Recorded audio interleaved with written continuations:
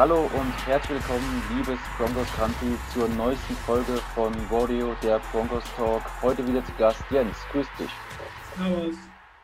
Jens, die letzten Tage, wir haben letzte Woche schon drüber gesprochen und unsere Erwartung abgegeben. Die Franchise-Tag-Deadline ist vorbei und Justin Simmons hat keinen langjährigen Vertrag bekommen. Er wird nächste Saison unter dem Franchise-Tag spielen. Wie schätzt du die Situation ein? Ja, ich meine, sagen wir es so, es ist in meinen Augen kein Beinbruch. Es ist natürlich, es ist ein bisschen ärgerlich oder so. Es wäre schön gewesen, wenn man da irgendwie wirklich eine Möglichkeit gefunden hätte, dass man ihn langfristig bindet. Aber ich meine, wenn ich mir angucke, dass nächstes Jahr 12 Spieler unter den Franchise-Tag spielen und dass nur 2 oder 3 Spieler überhaupt eine Verlängerung abgeschlossen haben, ich denke dann klar, ich meine, die ganze Corona-Situation und die Unklarheit bezüglich der Cap 2021 dürfte da dann auch weitreichende Folgen gehabt haben. Und also grundsätzlich, ich meine, wenn man kann ihn ja nochmal taggen, also das zweite Mal taggen ist ja kein Problem, dann zahlt es ihm einfach nur 120% des Vorjahresgehaltes, was bei ihm dann, glaube ich, so 13 Millionen wären oder sowas. Ja, Und wenn man sich anschaut, was da für Verträge quasi so gehandelt wurden, ist es vermutlich immer noch günstiger. Ähm, Ich meine, das einzige Problem ist natürlich, du musst gucken, dass du ihn jetzt nicht verprellst oder sowas und dass man da halt noch halbwegs irgendwie so auf freundlichen Terms bleibt, nicht, dass er dann wirklich nächstes Jahr sagt, okay, Leute, wisst ihr was, ihr könnt mich mal. Und ich will hier auf jeden Fall weg. Aber, also, wie gesagt, ein zweites Tag kann man in meinen Augen vertreten, das ist kein Beinbruch. absolut. Ich habe letzte Woche ja auch gesagt, dass ich mich natürlich freuen würde, wenn es eine Verlängerung gegeben hätte. Aber aufgrund der Situation halt mit der ganzen Unklarheit ist aus Teamseite erwartbar gewesen ist, dass es eher keinen langfristigen Vertrag gibt. Und du hast gerade angesprochen, dass man ihn eventuell nicht vergrault oder so. Da gab es ja auch auf Twitter schon ein paar Nachrichten dahingehend, die den Anschein gehabt haben, dass da vielleicht ein bisschen, ich will es jetzt nicht böses Blut, aber ein paar Animositäten drin waren. Besonders hier der Haus- und Hof-Korrespondent von John Elway, Mike Liss, hat da ein paar Äußerungen von sich gegeben, die ich jetzt etwas fragwürdig fand, indem er Ja, praktisch Justin Simmons den Vorwurf gemacht hat, dass er nicht wollte, dass er sich nicht aufs Team einlassen wollte. Und da hat er natürlich auch wieder drauf gegeben, dass er nicht im Pro Bowl war. Dafür war er aber ja ein All-Pro, was meiner Meinung nach auch wertiger ist, da der deutlich. All-Pro eben kein Fan-Voting ist. Ja, nee, du, da bin ich komplett bei dir. Ich meine, ich fand das auch leicht daneben. Und ich fand, also da habe ich dann auch ein bisschen mit Dings habe ich dann auch ein bisschen geschaut, weil ich meine, wenn das halt wirklich so die Stance der Broncos intern ist, nach dem Motto, ey, du willst so viel Geld, du wolltest der top bezahlte Safety werden, weil ich glaube, das war Eddie Jackson von den Bears, der ja am Anfang des Jahres einen neuen Ja, Vertrag gemacht hat. Ich denke auch, das könnte ein Problem gewesen sein, weil das halt den Markt neu gesetzt hat. Und die Broncos haben halt gesagt, okay, wir geben dir Top 5 6 Money.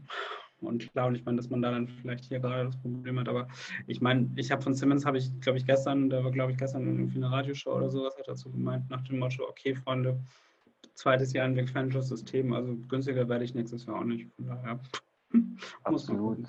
Justin Simmons hat ja auch einen schönen Tweet dazu abgegeben. Er hat eben diesen Post von Gliss retweetet und eben da auch dazu gesagt, dass ein Deal immer zwei Seiten hat und man nicht eine Seite allein beschuldigen kann. Also der zeigt halt wieder auch, was er für ein Charakter ist, weil Mike Gliss hat ja auch gesagt gehabt, dass Justin Simmons nicht dass in der Verhandlung ist nicht der bescheidene Justin Simmons ist, den man so kennt. Aber wo mich persönlich auch gefreut hat, dass dann eben viele Teamkameraden, wie beispielsweise Shelby Harris oder Bradley Chubb, ihm zur Seite gesprungen haben und auch gesagt haben, we've got your back, also wir stehen hinter dir, wir wissen, was du kannst. Und nach dem Tonus, lass den Alten da quatschen, weil er denkt, quatschen zu müssen. Wir Ja, wissen schon, wie es aussieht. ja, aber ich meine, das ist natürlich immer die Diskussion. Ich glaube, die Spieler werden immer auf der Spielerseite sein, weil ich meine, im Endeffekt geht es ja auch um ihr Geld. Also Klar. von daher ist weniger überraschend, dass die Teamkameraden ihn dabei stehen. Und ich meine, klar, Kliss ist, ich weiß jetzt nicht, ob es wirklich John Elway ist, der seine Quelle ist. Ich denke, der Patrick Smith, der Mediendirektor der Broncos, aber dass er dann teilweise doch zum Handlanger wird und teilweise wirklich sehr die Broncos interne Seite dann da verbreitet und für sie das Ganze macht. Das ist ja jetzt auch, glaube ich, relativ unbestritten. Ja. Und mit dem Thema Simmons sind wir eigentlich auch beim heutigen Thema, weil wir beide wollen uns heute mal ein paar Spiele angucken, deren Verträge jetzt nach dieser Saison oder nach der Saison darauf auslaufen und wen wir uns davon vorstellen können, beziehungsweise wen wir gerne halten wollen würden von denen. Und bleiben wir doch direkt mal bei Justin Simmons. Du hast gerade schon angemerkt, dass es dir auch nichts ausmachen würde, ihn nach der Saison nochmal zu taggen, besonders wenn es ja die günstigste Variante dann wäre, weil er, wie er von sich selbst auch überzeugt sagt, nochmal ein gutes Stück besser sein wird. Wie denkst du, sollte man mit Simmons darüber hinaus umgehen? Ja, ich meine, also in meinen Augen, also wie gesagt, ich denke, man wird ihn nochmal taggen. Du hast nach dieser Saison, hast du jetzt in meinen Augen keinen wirklichen anderen Kandidaten, wo ich sagen würde, okay, der ist jetzt wichtiger. Brandon McManus ist Free Agent nach dieser Saison. Ich meine, der wurde damals getaggt, aber ich meine, Kicker, das ist, also Kicker taggen, ich glaube, das ist mehr oder minder Luxus. Wenn du keinen anderen hast, kannst du das machen und du ihn halten wirst, klar. Aber ich denke, Simmons ist da als Feldspieler dann doch und als einer der Defense Captains und so weiter ist dann da, glaube ich, doch wichtiger als McManus. Also von daher, ich sehe eigentlich kein großes Problem damit, dass du Simmons taggst. Also ihm dann quasi die 20% Gehaltserhöhung gibt, also von 11,44 auf 13, ungerade oder so. Ja.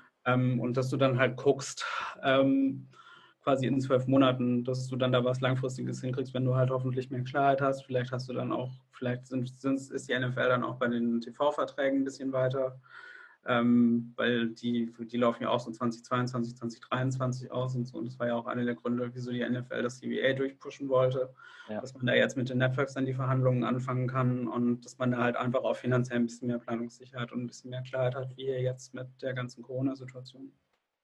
Absolut. Erneut die Unsicherheit mit, wie sich das Cap entwickelt unter Corona.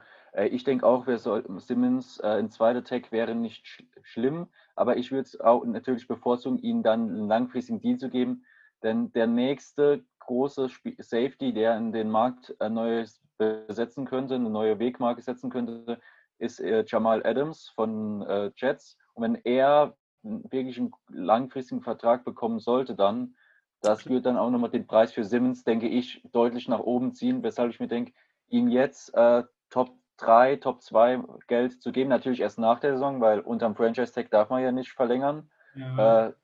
Das würde ich sagen, zum Stand jetzt dieses Geld zu geben, ist besser, als nur mal zu warten, bis dann Jamal Adams einen neuen Vertrag bekommen hat, denn dann wird es richtig teuer. Simmons ist Stand jetzt 26.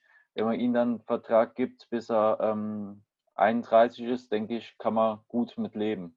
Ja, ich denke, das werden 4 oder 5 Jahre, je nachdem halt immer, weil ich meine, sie machen ja standardmäßig die 5, weil du halt die Salary Cap über 5, also das Handgeld quasi über 5 abrechnen kannst über die Cap.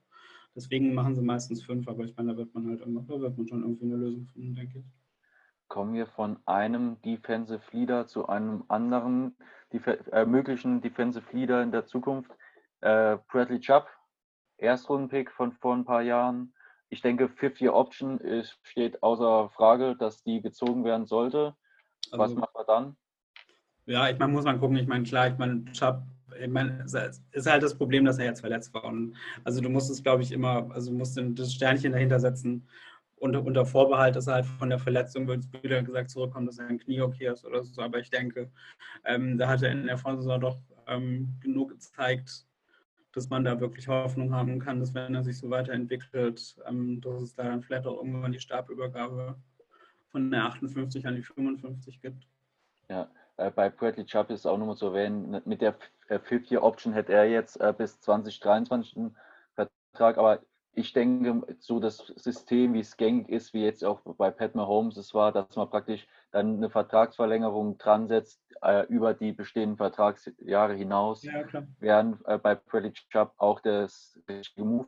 Vor allem jetzt, wenn man es jetzt macht oder im Verlauf der Saison, könnte man ihn, so denke ich, vielleicht auch nochmal ein Stück günstiger bekommen. Du darfst noch gar nicht, du darfst erst, glaube ich, nach 3 Jahren, oder also ich meine, du darfst erst nach 3 Jahren darfst du erst. Ja, kommt ja jetzt ins Du dritte Jahr. darfst erst nach dieser Saison, darfst du. Ja, aber dass man dann halt ansetzt, dass man ihn praktisch, bevor er jetzt dann sein viertes normaler Rookie-Vertrag, letztes Vertragsjahr spielen würde, ihn dann versucht zu binden. Denn wir haben natürlich alle die Hoffnung, dass die Spieler stetig besser werden. Klar, logisch. Und je früher mal jemanden unter Vertrag holt, desto günstiger, denke ich, könnte man bekommen. Und Chubb dann eben dasselbe auch, klassische 5 Jahre, weil wenn man wieder einen Vergleich zu Mahomes sieht, Quarterback kannst halt auch länger spielen als jetzt ein Pass-Rusher, weil Ja, Pass-Rusher leben halt vor allem auch von Geschwindigkeit, wenn man jetzt ein Edge-Rusher auch ist. Und da tickt dann halt natürlich auch die Altersuhr. Ich glaube, Julius Peppers war einer, der jetzt auch noch in die Mitte bis hohen 30er relativ konsistent abgeliefert hat. Das ist ja auch nicht die Regel. Nee, naja, also ich meine, ich denke schon, dass man da auch eine Lösung finden wird mit Chubb. Wenn man jetzt mal so Kategorien nennt, Top 5, Top 10, wo würdest du Chubb ansiedeln, wenn es darum geht, ums Bezahlen? Frag mich in 12 Monaten. Kann ich derzeit noch nicht so sagen. Also, wie gesagt, dadurch, dass er halt wirklich diese Saison verpasst hat, das war, ich denke, vom Potenzial her oder sowas, wenn er sich wirklich so entwickelt, was er angedeutet hat, kann man sicherlich davon ausgehen, dass das irgendwie irgendwann mal ein Top 5, Top 3 Pass-Rusher wird. Aber ich meine, muss man gucken. Aber ich meine, ein anderer Punkt, was wir ja auch die Woche schon ein bisschen besprochen hatten, wo du meintest, dass man vielleicht ein bisschen proaktiver sein sollte bei den Vertragsverlängerungen. Ich weiß nicht, wer es gemeint hat, ich glaube, es warst du, aber ich meine, da würde ich halt auch zustimmen, weil ich finde, gerade in der Vergangenheit, ich meine, bei Von Miller ist natürlich das Standardbeispiel, dass man bei Miller dann nicht versucht hat vor der 2015er Saison oder dass man, ich meine, vielleicht hat man es versucht, aber hat keine Lösung gefunden, kann ja auch sein, aber ich habe immer ein bisschen das Gefühl, dass das Elway lieber für erbrachte Leistung zahlt, als für Potenzial. Ja, das ist halt auch wieder meine Denkweise. Lieber ein Spatz in der Hand als die Taube auf dem Dach, also lieber die Spieler, die man jetzt hat und die gute Leistung bringen, binden und auch mit der positiven Attitude, die werden noch besser, beziehungsweise halten zumindest ihr Level. Ansonsten, man sieht es ja immer wieder, Spieler kommen ins Contract Year und liefern ab, weil sie wissen, jetzt geht es für sie um Big Money.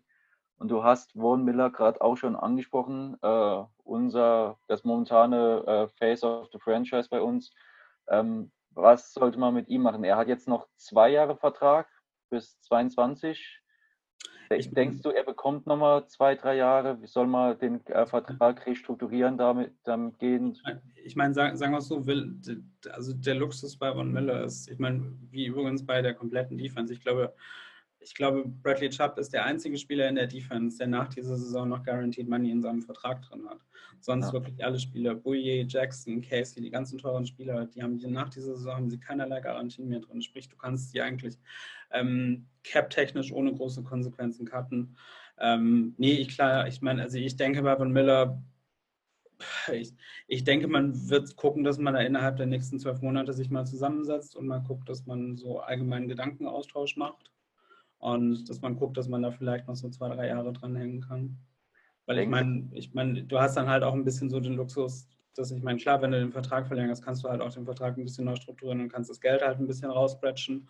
Und Miller, ich habe jetzt gerade die OTC-Seite vor mir, hat jetzt dieses Jahr eine Cap-Nummer von 25,6 und im Jahr drauf von 22,1. Also ich meine, du hast zwar dadurch, dass du einen billigen Quarterback hast, hast du zwar keine großen Cap-Sorgen, aber ich meine, es ist trotzdem so, also da kann man trotzdem ein bisschen drüber nachdenken, ja, ob man da vielleicht noch ein paar Jahre dranhängt, um es auch cap-technisch zu regeln. richtig. Vor allem Vaughn ist auch schon 31. Ja, das ist halt auch. Seine Nummern haben jetzt die letzten Jahre etwas abgenommen. Letztes Jahr klar, weil die Defense allgemein, die D-Line, nicht so konkurrenzfähig war und er dann immer Double- oder Triple-Teams gegen sich hatte.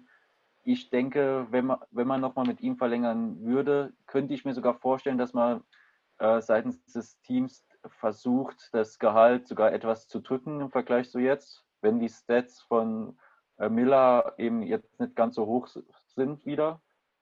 Könnte ich mir vorstellen, dass man den Weg geht, ihm aus Loyalität, was ja in der NFL selten gibt, dass man sagt, ja, du warst die ganze Zeit bei unserem Team, jetzt bleib doch bitte auch den Rest dafür bei uns. Könnte ich mir vorstellen, dass man wirklich diesen Weg geht und denkt, die Cap-Nummer drücken zu können, indem man ein bisschen Gehalt rausnimmt und dafür vielleicht ein Jahr mehr Vertrag gibt. Könnte ich mir Ja, vorstellen. sagen wir es so, ich meine, ein Jahr Vertrag, ich meine, interessant, also entscheidend ist ja immer die Guaranteed Money und die Ja, Guaranteed Years, also ob du einen 5- oder 6-Jahres-Vertrag machst. Also ich meine, deswegen bei den ganzen Verträgen, ich gucke dann eigentlich auch immer so, also wann hast du das erste Out? Und die meisten Verträge, die heute abgeschlossen werden, sind im Endeffekt 2-Jahres-Verträge und danach kommen die meisten Teams eigentlich ohne große Konsequenzen aus den Verträgen raus. Und ich meine, da muss man gucken. Ich meine, kann auch sicherlich sein, dass man mit Miller dann irgendwie einen 5-Jahres-Vertrag macht. Allerdings, dass man ihm quasi nur noch ein Jahr, also dass man quasi ein garantiertes Jahr drauflegt, also sprich, dass er in 2022 irgendwie noch Guaranteed Money hat und dass du dann danach rauskommen würdest, weil klar, ich meine, Miller ist jetzt halt auch in einem Alter, wo es halt wirklich passieren kann, dass er dann wirklich drastisch abbaut, auch wenn man es jetzt nicht sofort erwarten würde. Das sind halt dann natürlich auch wieder die Football-Romantiker, die sich denken, er dürfte die ganze Karriere bitte bei einem Team spielen. Das wäre schön, aber im Endeffekt ist Football auch Business, wie jeder Sport am Ende des Tages auch Business ist. Ein anderer Spieler, den du auch schon angesprochen hast, der auch schon mal getaggt worden ist, unser Kicker Brandon McManus, der ebenfalls nach der kommenden Saison 2021 Unrestricted Free Agent wird. Was macht man mit dem? Glaubst du, er bekommt mal eine Verlängerung oder glaubst du, man schaut sich nach einem neuen Kicker um? Ja, ich meine, es ist bei Kickern ist ein bisschen schwierig. Ich meine, Kicker sind so relativ austauschbar, weil du halt auch im Draft, also ich meine, es ist vollkommen möglich, dass du im Draft mit Justin Tucker oder sowas, ich glaube, der war auch ein relativ später Kick und Justin Tucker ist ja das Nonplusultra, was den Kicker gerade betrifft. Also du brauchst da keinen Prime Capital oder sowas, auch wenn ich meine, Brandon McManus mit dem Trade von den Giants, den haben sie ja damals auch für den Late-Round-Pick gekriegt oder so. Also von daher, ich denke, bei McManus musst du wirklich auch ein bisschen gucken, wie diese Saison läuft oder so. Und ja, also muss ein bisschen gucken, wie diese Saison läuft. Ich meine, der Punkt, den ich halt allgemein bei den Specialists in Denver sehe, ich meine, die Broncos hatten ja vor ein paar Jahren mit Matt Prater und Dustin Colquitt damals, oder war Dustin oder Britton, ich weiß nicht, Wir hatten Britton. Dustin war, glaube ich, der die ganze Zeit bei den Chiefs war. Ich kann die beiden nicht auseinanderhalten, aber ich meine, wo die Broncos, glaube ich, den top bezahlten Kicker und den top bezahlten Panther der NFL hatten. Und ich meine, als Denver mit der Höhenlage und so weiter, bist du, glaube ich, in der Lage, wo du nicht so viel Geld in die Specialists investieren musst, sondern wo du da wirklich versuchen kannst, dass du da ein bisschen günstiger wegkommst. Wobei unsere Special Teams, ich habe es immer wieder gesagt, wurde die letzten Jahre einfach nicht grün mit der Special Teams Unit. Mag mit sehr großer Anteil am Coaching liegen oder auch am Panther. Über McManus konnte ich mich jetzt seltenst beschweren. Aber ich denke auch, dass McManus, seine Cap-Number ist jetzt auch nicht sehr hoch, aber dass er letztendlich, je nachdem, was für einen Preis er aufrufen würde, auch ein Opfer von dann Corona werden könnte, in dem Sinne, dass als das Cap-Space sich nicht wie gehabt entwickelt, dass man sich dann von ihm trennen würde und eben im Draft nach einer günstigeren Alternative umschaut.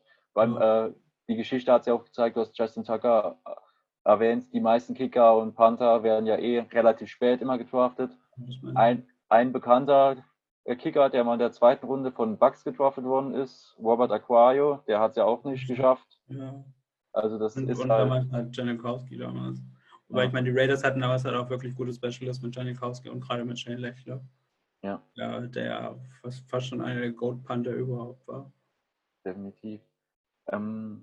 Hast du noch einen anderen Namen, der dir im Kopf rumschwebt, der in Kürze Free Agent werden könnte, beziehungsweise bei dem du dich freuen würdest, wenn man da in Vertragsgespräche treten würde, um auch wieder proaktiv zu sein und nicht abzuwarten, bis man praktisch muss? Ich meine, mit Cortland Sutton kannst du nach dieser Saison verlängern. Ja. Und das ist, ich denke, Cortland Sutton ist schon ein Name, wo man gucken muss, was passiert. Also und wie er sich auch entwickelt und dass man da vielleicht wirklich ein bisschen proaktiver sein muss, bevor der dann quasi komplett durch die Decke geht und bevor wir uns dann da bei deutlich über 15 Millionen Dollar bewegen preislich. Absolut. Du sprichst es an, bevor er durch die Decke geht. Für Broncos Country wir jetzt aufschreiben und sagen, der ist schon durch die Decke gegangen. Habt ihr nicht gesehen, was der letzte Saison für Plays gemacht hat? Was der für gefühlt unfangbare Bälle sich da irgendwie noch einkassiert hat?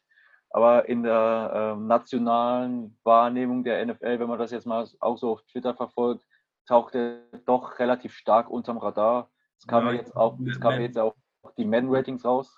Ja, Madden-Rating war auch 84 oder so. Also ich meine, klar, also ich meine, weiß ich nicht, also er passt den Eye-Test, würden wir so sagen. Also wenn du ihn spielen siehst oder sowas, ist es ganz gut. Die Zahlen sind jetzt auch nicht schlecht. Letztes Jahr, ich habe es jetzt gerade auch vor mir, 72 Catches, 1100 Yards und 6 Touchdowns.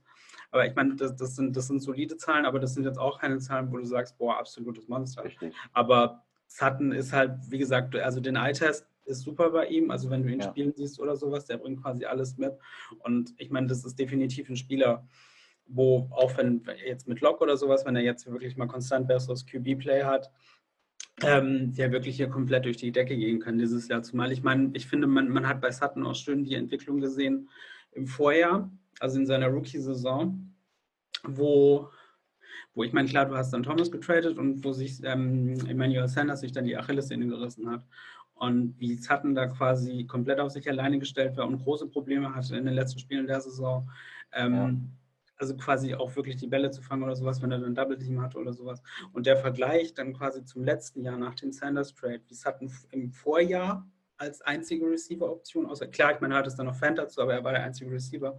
Aber ich finde, du hast da eine sensationelle Entwicklung gesehen, weil das war wie Tag und Nacht. Also letztes Jahr quasi als einziger richtig starker Receiver und im Vorjahr. Und ich kann mir wirklich vorstellen, das hatten dieses Jahr, wenn sich halt auch Lock entwickelt, wenn er halt gescheites QB-Play kriegt, dass der wirklich absolute Monsterzahlen hinlegt. Da wollte ich gerade nochmal drauf ansprechen, wie du es siehst. Ich hatte letztens auch ein Gespräch mit den Jungs vom Broncos Europe im Livestream. Da ging es um Noah Fant. Denkst du, dass die momentanen Receiver und Titans, die wir haben, allen voran natürlich Cortland Sutton und Noah Fant, denkst du, dass ihre, ich sag jetzt mal, Statistiken besser wären, wenn jetzt Locke komplett startet mit den Rookies dabei, oder denkst du, dass Locke versucht, den Ball auch mehr zu verteilen, dass dadurch insgesamt die Stats auch jetzt bei Sutton und Fant eher runtergehen? Also sind sie eher bevorzugt durch die neu eingebrachten Receiver, oder denkst du, es ist eher ein Nachteil für ihre persönlichen Stats? Ja, ich meine, du musst ja auch denkst, du hast ja auch einen neuen OC und wie das Thema ist und wie der dann die Dinge einlegt, aber grundsätzlich sollte man eigentlich davon ausgehen, dass sich Qualität durchsetzt und dass ein OC in der Lage ist, dass wenn er merkt, ey, ich habe hier ein absolutes Monster, dass man da dann wirklich ein bisschen flexibel reagiert und dass man den dann vielleicht ein bisschen mehr fördert und vielleicht ein bisschen so von seiner allgemeinen Philosophie abweicht und adaptiert und ähnliches. Und ich meine, also klar, also ich meine, grundsätzlich sollte man schon davon ausgehen, dass Sutton bessere Zahlen hinlegt, ganz einfach, weil man einfach davon ausgehen kann, dass wenn 16 Spieler Drew Lock spielt, er deutlich besseres QB-Play hat als die beiden Vorjahre. Ja. Mit Keenum und mit letztes Jahr mit Flacco und mit Allen und mit am Ende dann Lock. Wir hatten letztes Jahr keinen Quarterback außer die letzten 5 Spiele. Das davor möchte ich nicht Quarterback nennen. Allen hat aber ein gutes Spiel gehabt. Ja, Ja. Flacco hat auch ein Shutout-Game gehabt, wodurch die Titans letztendlich so weit gekommen sind in die Playoffs, da unsere Defense Mariota gebencht hat. Es ist, glaube ich, ganz gut, dass wir diese Geschichte vor 12 Monaten noch nicht gemacht hätten, denn ich hätte bei Joe Flacco dann vermutlich doch eine Wortwahl verwendet, die hier jetzt vielleicht nicht wirklich angebracht ist. Wir können sagen, was wir wollen. Das sind meine Regeln. Wir sagen, was wir wollen. Wenn du sagst, dass ein neuer Backofen besser hört als er und dass ein Backstein mobiler ist als er und obwohl er sich wie ein Backstein gar nicht bewegt und trotzdem einen Wendekreis vom 80-Tonner hat, glaube ich dir. Ist so. Das war jetzt sehr höflich ausgedrückt. Ja. Aber ja, das Einzige, was ich von Flecko wusste, ist auch, er ist Elite und kann den Ball lang werfen. Hat man nicht gesehen. Dankeschön für nichts. Ich meine, also um kurz nochmal Flacco abzuschließen, aber was mir da wirklich die Augen geöffnet hat, war nach dem Trade, wo einer die PFF-Zahlen der letzten 4 bis 5 Jahre gemacht hat und quasi ausgewertet hat, die Spieler mit 40 Starts und die Spieler mit 50 Starts. Und Flacco hat sich da in eine Gesellschaft bewegt. Das war das Schlechteste vom Schlechtesten, was die QBs betrifft. Ja, aber das war auch wieder so ein Fall, wie ich auch häufig das Gefühl habe, wenn man nochmal Spieler innerhalb der Preseason signen oder traden von anderen Teams, wie es auch mit Brandon Allen letzte Saison war.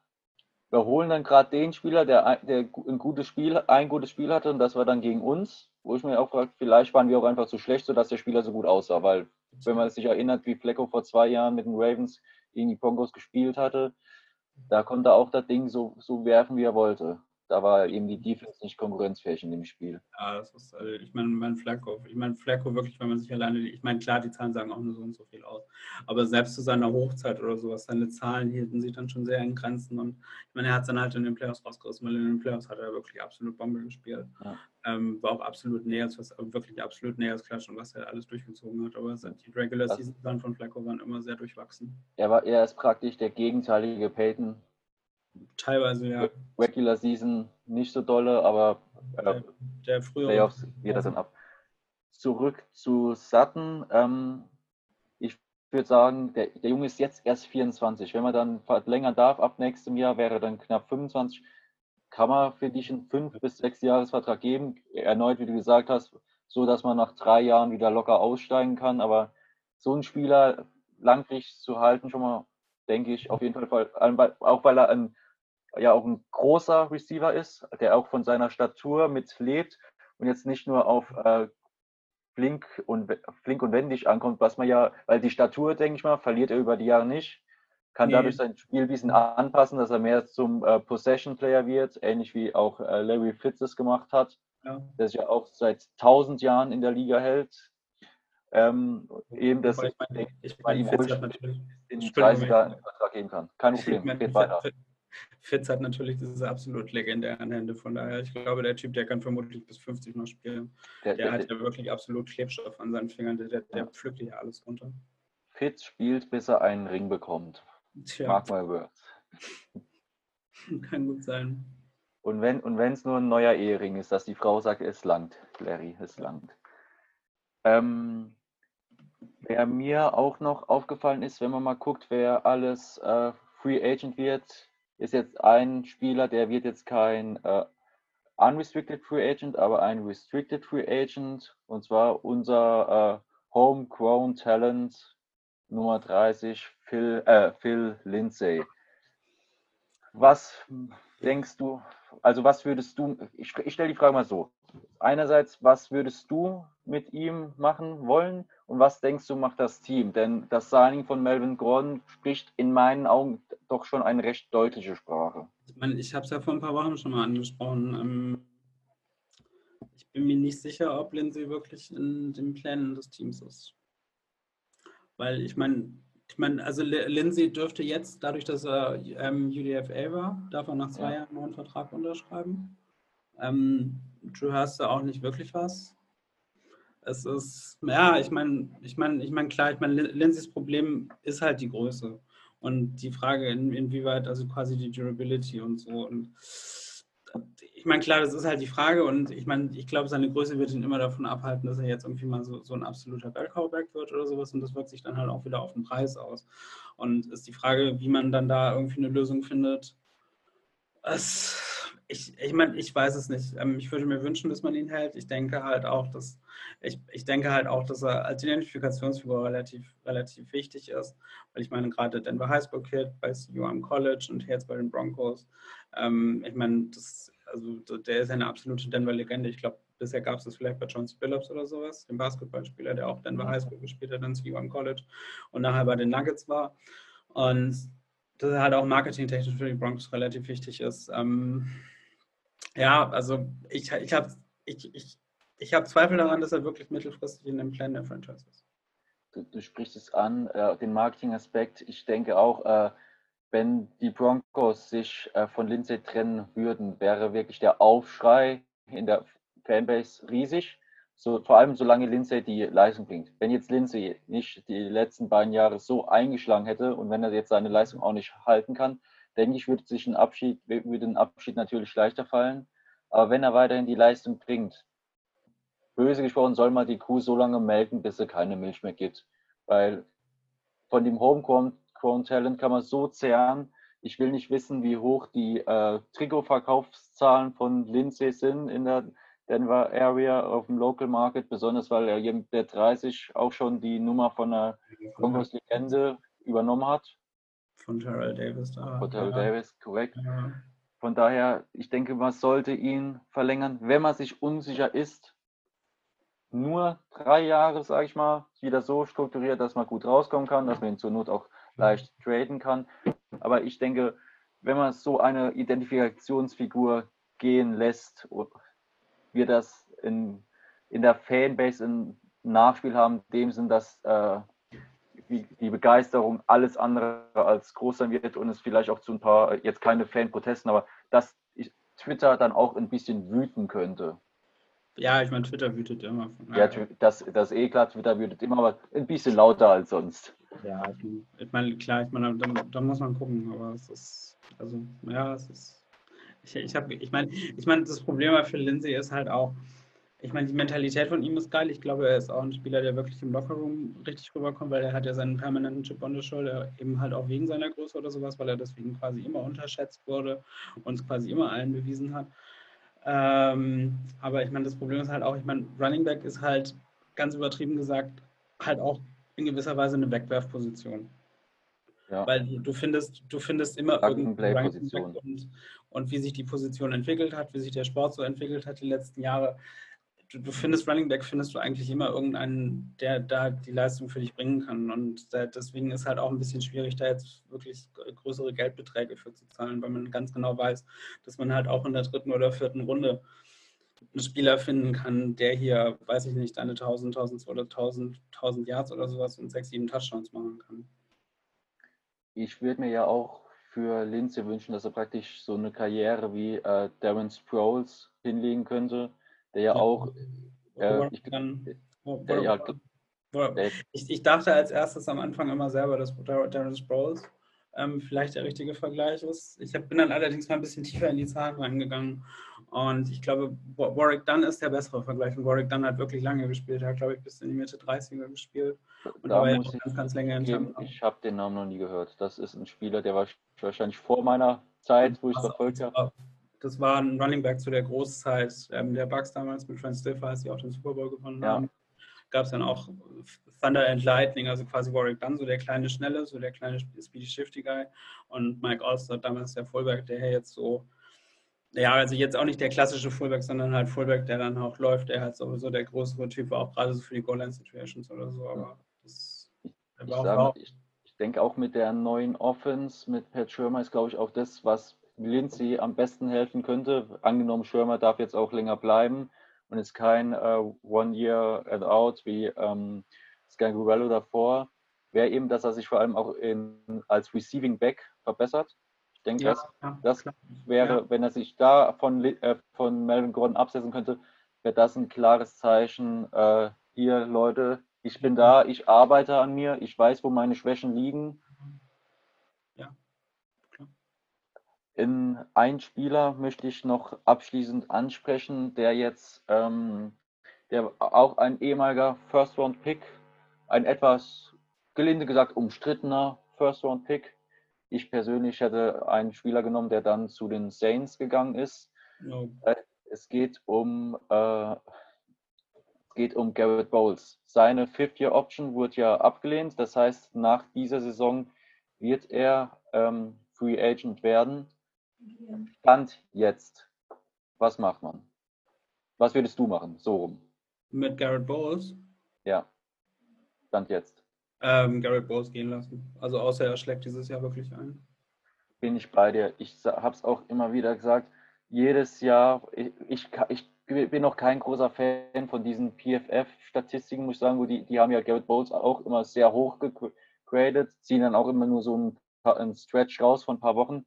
Aber jedes Jahr war es jetzt meiner Wahrnehmung nach so, dass Garrett Bowles am Anfang einen riesen Struggle hatte und zum Ende der Saison wurde es dann besser und wo es dann jedes Mal hieß in der Offseason, ja, nächstes Jahr steckt er ein, gucken, was er jetzt gemacht hat und zum Ende der Saison und zur neuen Saison ist dann wieder Brachland.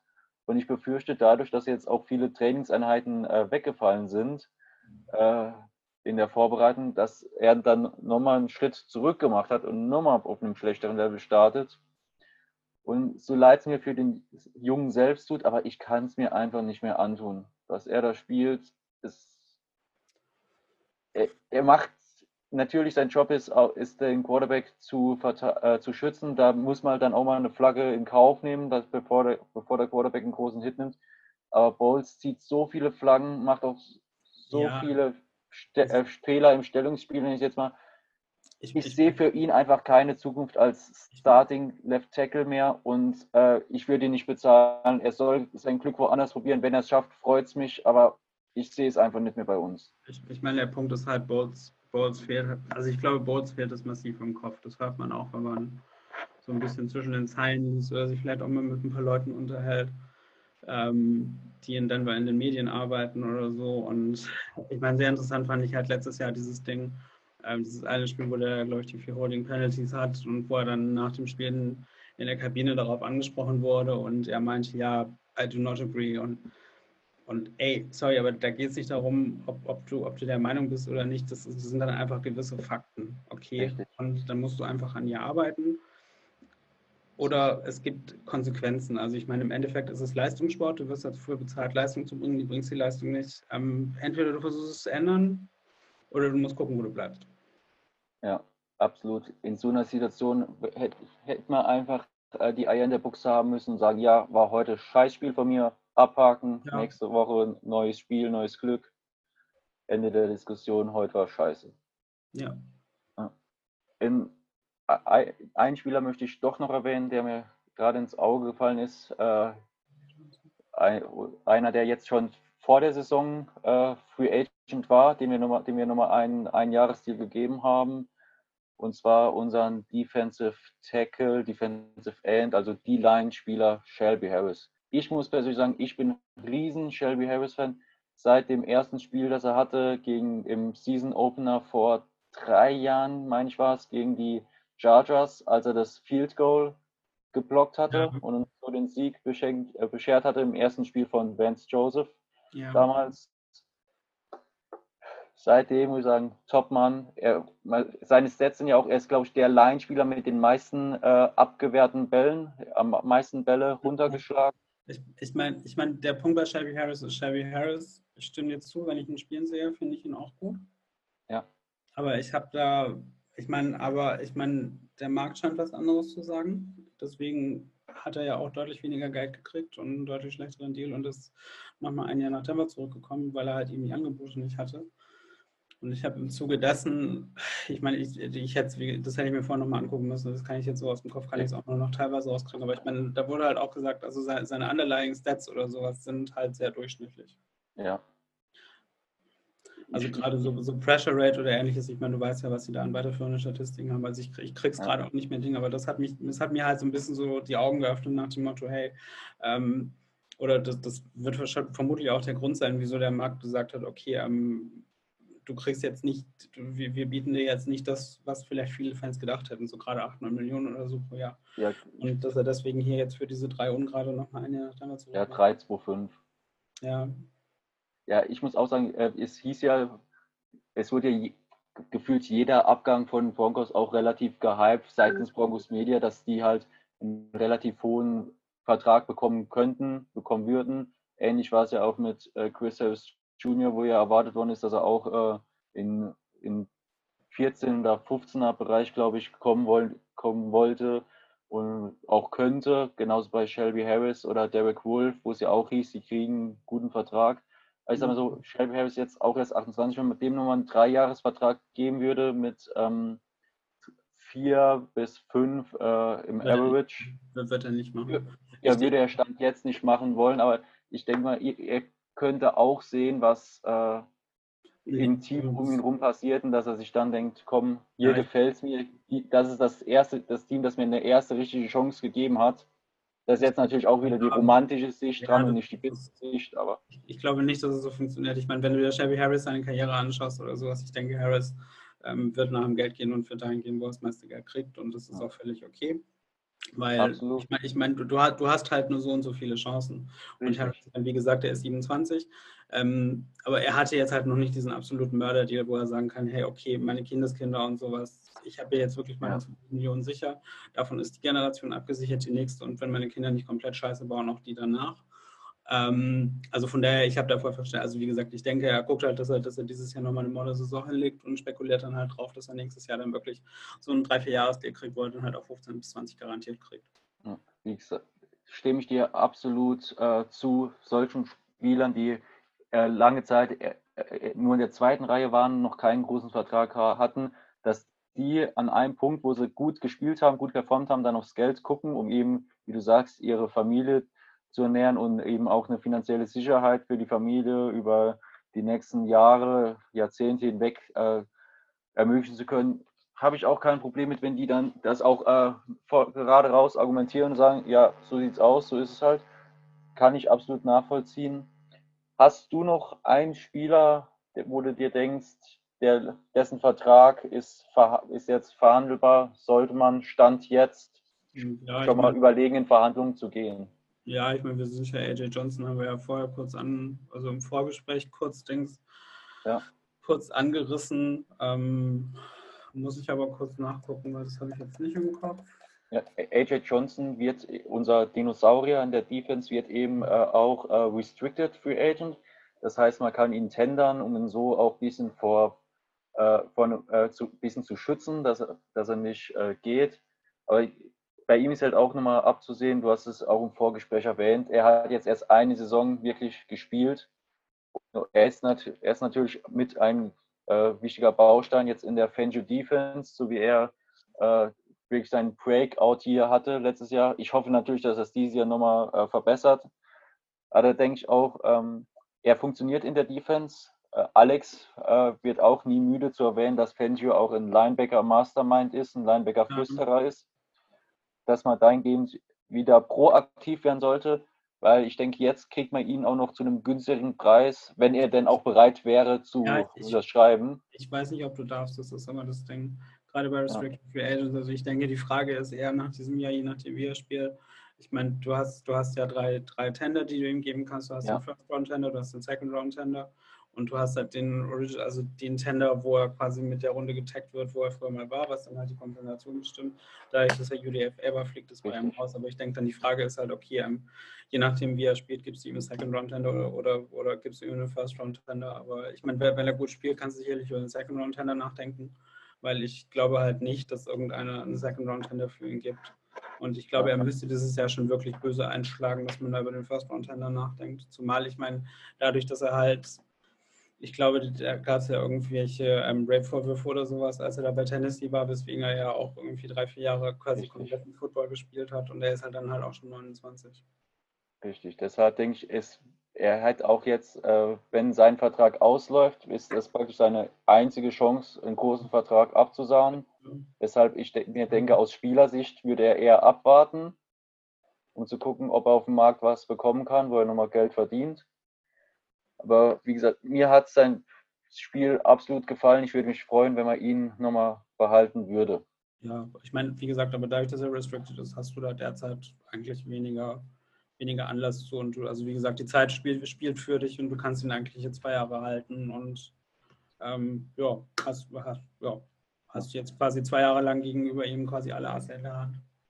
Und bevor wir es vergessen, jetzt so vor allem so viele Spieler, wie ich jetzt halten wollte und verlängern wollte, du hast es schon erwähnt, noch ist Truelock günstig. Er hat jetzt sein erstes Vertragsjahr hinter sich, das heißt, er hat noch 3 Jahre unter seinem Rookie-Vertrag. Und wenn der Ja, Junge sich so entwickelt, wie wir es alle hoffen, dass er sich entwickelt, dann guckst du es dir in 2 Jahren an, aber dann muss man sich wirklich angucken, dass man die Verträge so gestaltet, dass man da auch dann in 2, 3 Jahren ein bisschen was machen kann, dass die Cap-Number nicht so hoch ist, damit man dann auch in der Lage wäre, Truelock ja, ich meine, okay, aber also wie gesagt, das ist Zukunftsmusik. Also, absolut also du darfst Locke darf sowieso maximal erst in 2 Jahren eine Verlängerung richtig. unterschreiben. Und ich meine, dann hast du dann auch die ganze Covid-Geschichte rum und dann hast du auch mit den Networks und so weiter Klarheit und dann musst du da weiter gucken. Aber die Diskussion brauchen wir derzeit noch nicht haben, glaube ich. Absolut. Ähm, wir hatten schon ein paar Mal über das Roster gesprochen, aber nochmal die Nachfrage. Wie schätzt du den Roster ein, wenn man jetzt die Abgänge hätte, die man Stand jetzt eben auch hätte nach der Saison mit den Free Agents? Angenommen, man würde jetzt einen McManus nicht halten, man würde einen Simmons nicht halten, ähm, Lindsay würde getendert werden, also würde von einem anderen Team eben der Tender begeben werden. Garrett Bowles verlässt uns. Denkst du, wir haben nächste Offseason wieder eine Offseason, die eher Free Agency lastig ist, dass man sich auf dem Free Agency Markt mehr stark um Spieler bemüht, oder geht es wieder eher eine Saison, wo man drauf guckt, dass man vor allem im Draft punktet und dann erst nach dem Draft wieder sich mit Free Agents punktuell verstärkt? Ja, klar, 2021 könnte von der Cap her schwierig werden. Von daher, das muss man immer vorausschicken.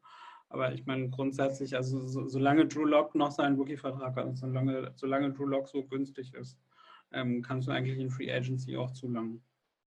Ja. und muss quasi auch zu lang, weil ich meine, das ist ja ein Window.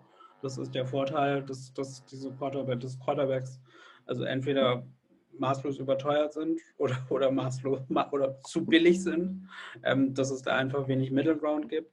Aber klar, ich meine, solange du den Rookie QB hast, du musst das Eisen schmieden, solange es heiß ist. Absolut. Noch eine kurze Sache zu True Lock. Wir hatten gerade eben auch schon mal Madden-Ratings angesprochen bei Cortland Sutton. True Lock hat ein Madden-Rating von 70 bekommen gehabt. Ich nenne jetzt mal ein paar Vergleichspersonen. Zum Beispiel Daniel Jones, ebenfalls Rookie letzte Saison, hatte ein 72er Rating. Der First Overall Pick aus diesem Draft, Joe Burrow, hat ein 76er Rating. Tour hat ein 73er Rating bekommen. Oder John Love, der von Packers überraschend gepickt wurde, hat ein 71er Rating bekommen. Denkst du, jetzt frei aus der Hüfte geschossen, dass ein 70er Rating von True Lock nach dem, was er letzte Saison gezeigt hat, angemessen ist oder jetzt im Vergleich zu denen, die ich gerade vorgelesen habe, erwähnt habe, doch ein bisschen, wenn nicht ein bisschen stark unter Wert verkauft worden ist? Es ist schwierig zu sagen. Ich denke, die ganzen Rookies, die du vorgelesen hast, da hängt es halt auch ein bisschen mit der Draft-Position zusammen. Love First-Round-Pick, Tua First-Round-Pick. Ja, ich meine, er hat halt auch nur 5 Spiele gestartet und Dings, wie du meintest, Daniel Jones hat halt mehr oder minder die ganze Saison in New York gespielt. Sogar Trubisky ist 2 Punkte besser. Ja, aber ich meine, klar, aber ich meine, Trubisky hat halt, ja, ich meine, er hat halt auch Ja, mehr. der hat schon Playoffs gespielt. Er hat schon mehr gespielt. Also ich meine, ich habe die Liste gerade selber von mir. Ich meine, Nick Foles ist eine 71, Dwayne Haskins ist eine 70, Gardner Minshew ist eine 70, Justin Aber Simmons ist True eine 70. Lock ist besser als Joe Flacco. Ja, ich habe es gerade selber von mir. Ja, ich meine, der Punkt ist halt, die Madden-Ratings, die sind ja auch dynamisch. Also die entwickeln sich ja auch. Und wenn er Ja, quasi so die Leistung bringt, das man, ist. man kann es nicht für bare Münze nehmen. Es war jetzt Nee, auch immer gedacht, so als kleiner Indikator noch mal ein bisschen zu sticheln ja. und True Lock zu pushen. Aber ich meine, wenn ich es hier gerade sehe, ich meine, Jared Goff hat beispielsweise auch nur eine 76. Und Ja, also da würde man spontan, also je nach, okay, ich meine, klar, zu Jared Goff kann man auch 2 Meinungen haben, glaube ich, aber da würde man, glaube ich, auch davon ausgehen, dass man ein paar Punkte höher ist. Aber ja, nie klar, da musst du gucken, denke ich. Die Madden-Ratings entwickeln sich dann. ja. Man-Ratings ist ein Thema auch für einen anderen Podcast. Da Ja, kann man dann nochmal ausgiebig drüber sprechen, wie man die Spieler sieht, die Wertung. Vielleicht auch, wenn man das Spiel dann irgendwann später mal hat, wenn man es auch ein bisschen angespielt hat, wie sich die Spieler dann auch spielen lassen. Da haben wir ja schon mal mit Rafa von dem Testicle HD einen Experten zu Gast gehabt. Vielleicht erweist er sich uns wieder die Ehre, kommt vorbei. Jens, ja. dir vielen Dank fürs Gespräch, für deine Meinung, deine Insights, deine Informationen, dein Wissen über Spielerverträge, auch nochmal mit den Hinweisen, dass man Rookie-Verträge nicht von Anfang an wieder neu verhandeln darf, sondern erst immer im letzten Vertragsjahr miteinander sprechen darf. Das sind nach 3 Jahren, glaube ich. Nach Ja, 3 Jahren. ein normaler Rookie-Vertrag sind ja eben 4 Jahre, dass man dann nach dem 3. Jahr verhandeln darf. Ich denke, das sind auch so kleine Informationen, die nicht jedem direkt bewusst sind. Ich Also meine, ich, da, mein, ich, mein, ich sage dazu nur noch eins abschließend zum Thema Cap Space, was ganz viele Leute nicht blicken. Oder nicht wissen. Es gibt einen Unterschied zwischen dem Cashflow und dem Cap Space. ja, Also Cap ist mehr oder minder rein buchhalterisch und Cashflow ist das, was beim Spieler auf dem Konto eingeht. Und das, was beim Spieler auf dem Konto eingeht, muss zwar irgendwann über die Cap abgerechnet werden, aber das kann auch erst in 2, 3 Jahren der Fall sein. ja. Vielen Dank nur dafür, um das auch wieder klar zu machen. Das ist ja auch das, wo man immer sieht, du hast schon mal angesprochen, dass du immer nur auf Guaranteed Money guckst, weil Guaranteed Money ist halt auch wirklich das, was man weiß, da geht raus. Der Rest sind praktisch Rücklagen, wo man bilden muss, wo Ja. man sagt, kann erreicht werden, aber wird sehr selten. Es gab ja bisher auch erst einen Vertrag, bei dem wirklich alles garantiert war, der Kirk Cousins-Deal, wie er damals zu Minnesota gegangen ist. Zumindest beim zweiten Spieler, die Rookies haben teilweise komplett garantierte Ja, Verträge. genau. Und wie gesagt, nochmal vielen Dank dafür, dass du dir die Zeit genommen hast. Ja. An euch da draußen die Frage, schreibt uns gerne in die Kommentare, wer denkt ihr, sollte von den Broncos unbedingt gehalten werden? Von wem sagt ihr, kann man sich auch gerne trennen, muss man nicht verlängern? Schreibt es uns in die Kommentare, schreibt es uns auf Twitter, schreibt es in der Facebook-Partnergruppe von uns. kommuniziert mit uns. Und erneut den Aufruf, wenn ihr Lust habt, auch mal Gast zu sein und ein Gespräch zu führen oder auch nur ein Thema habt, das ihr gerne mal besprochen hättet, teilt uns mit. Wir freuen uns über jede Reaktion von euch. Bis dahin, vielen Dank fürs Zuschauen. Macht's gut. Ciao. Ciao, ciao.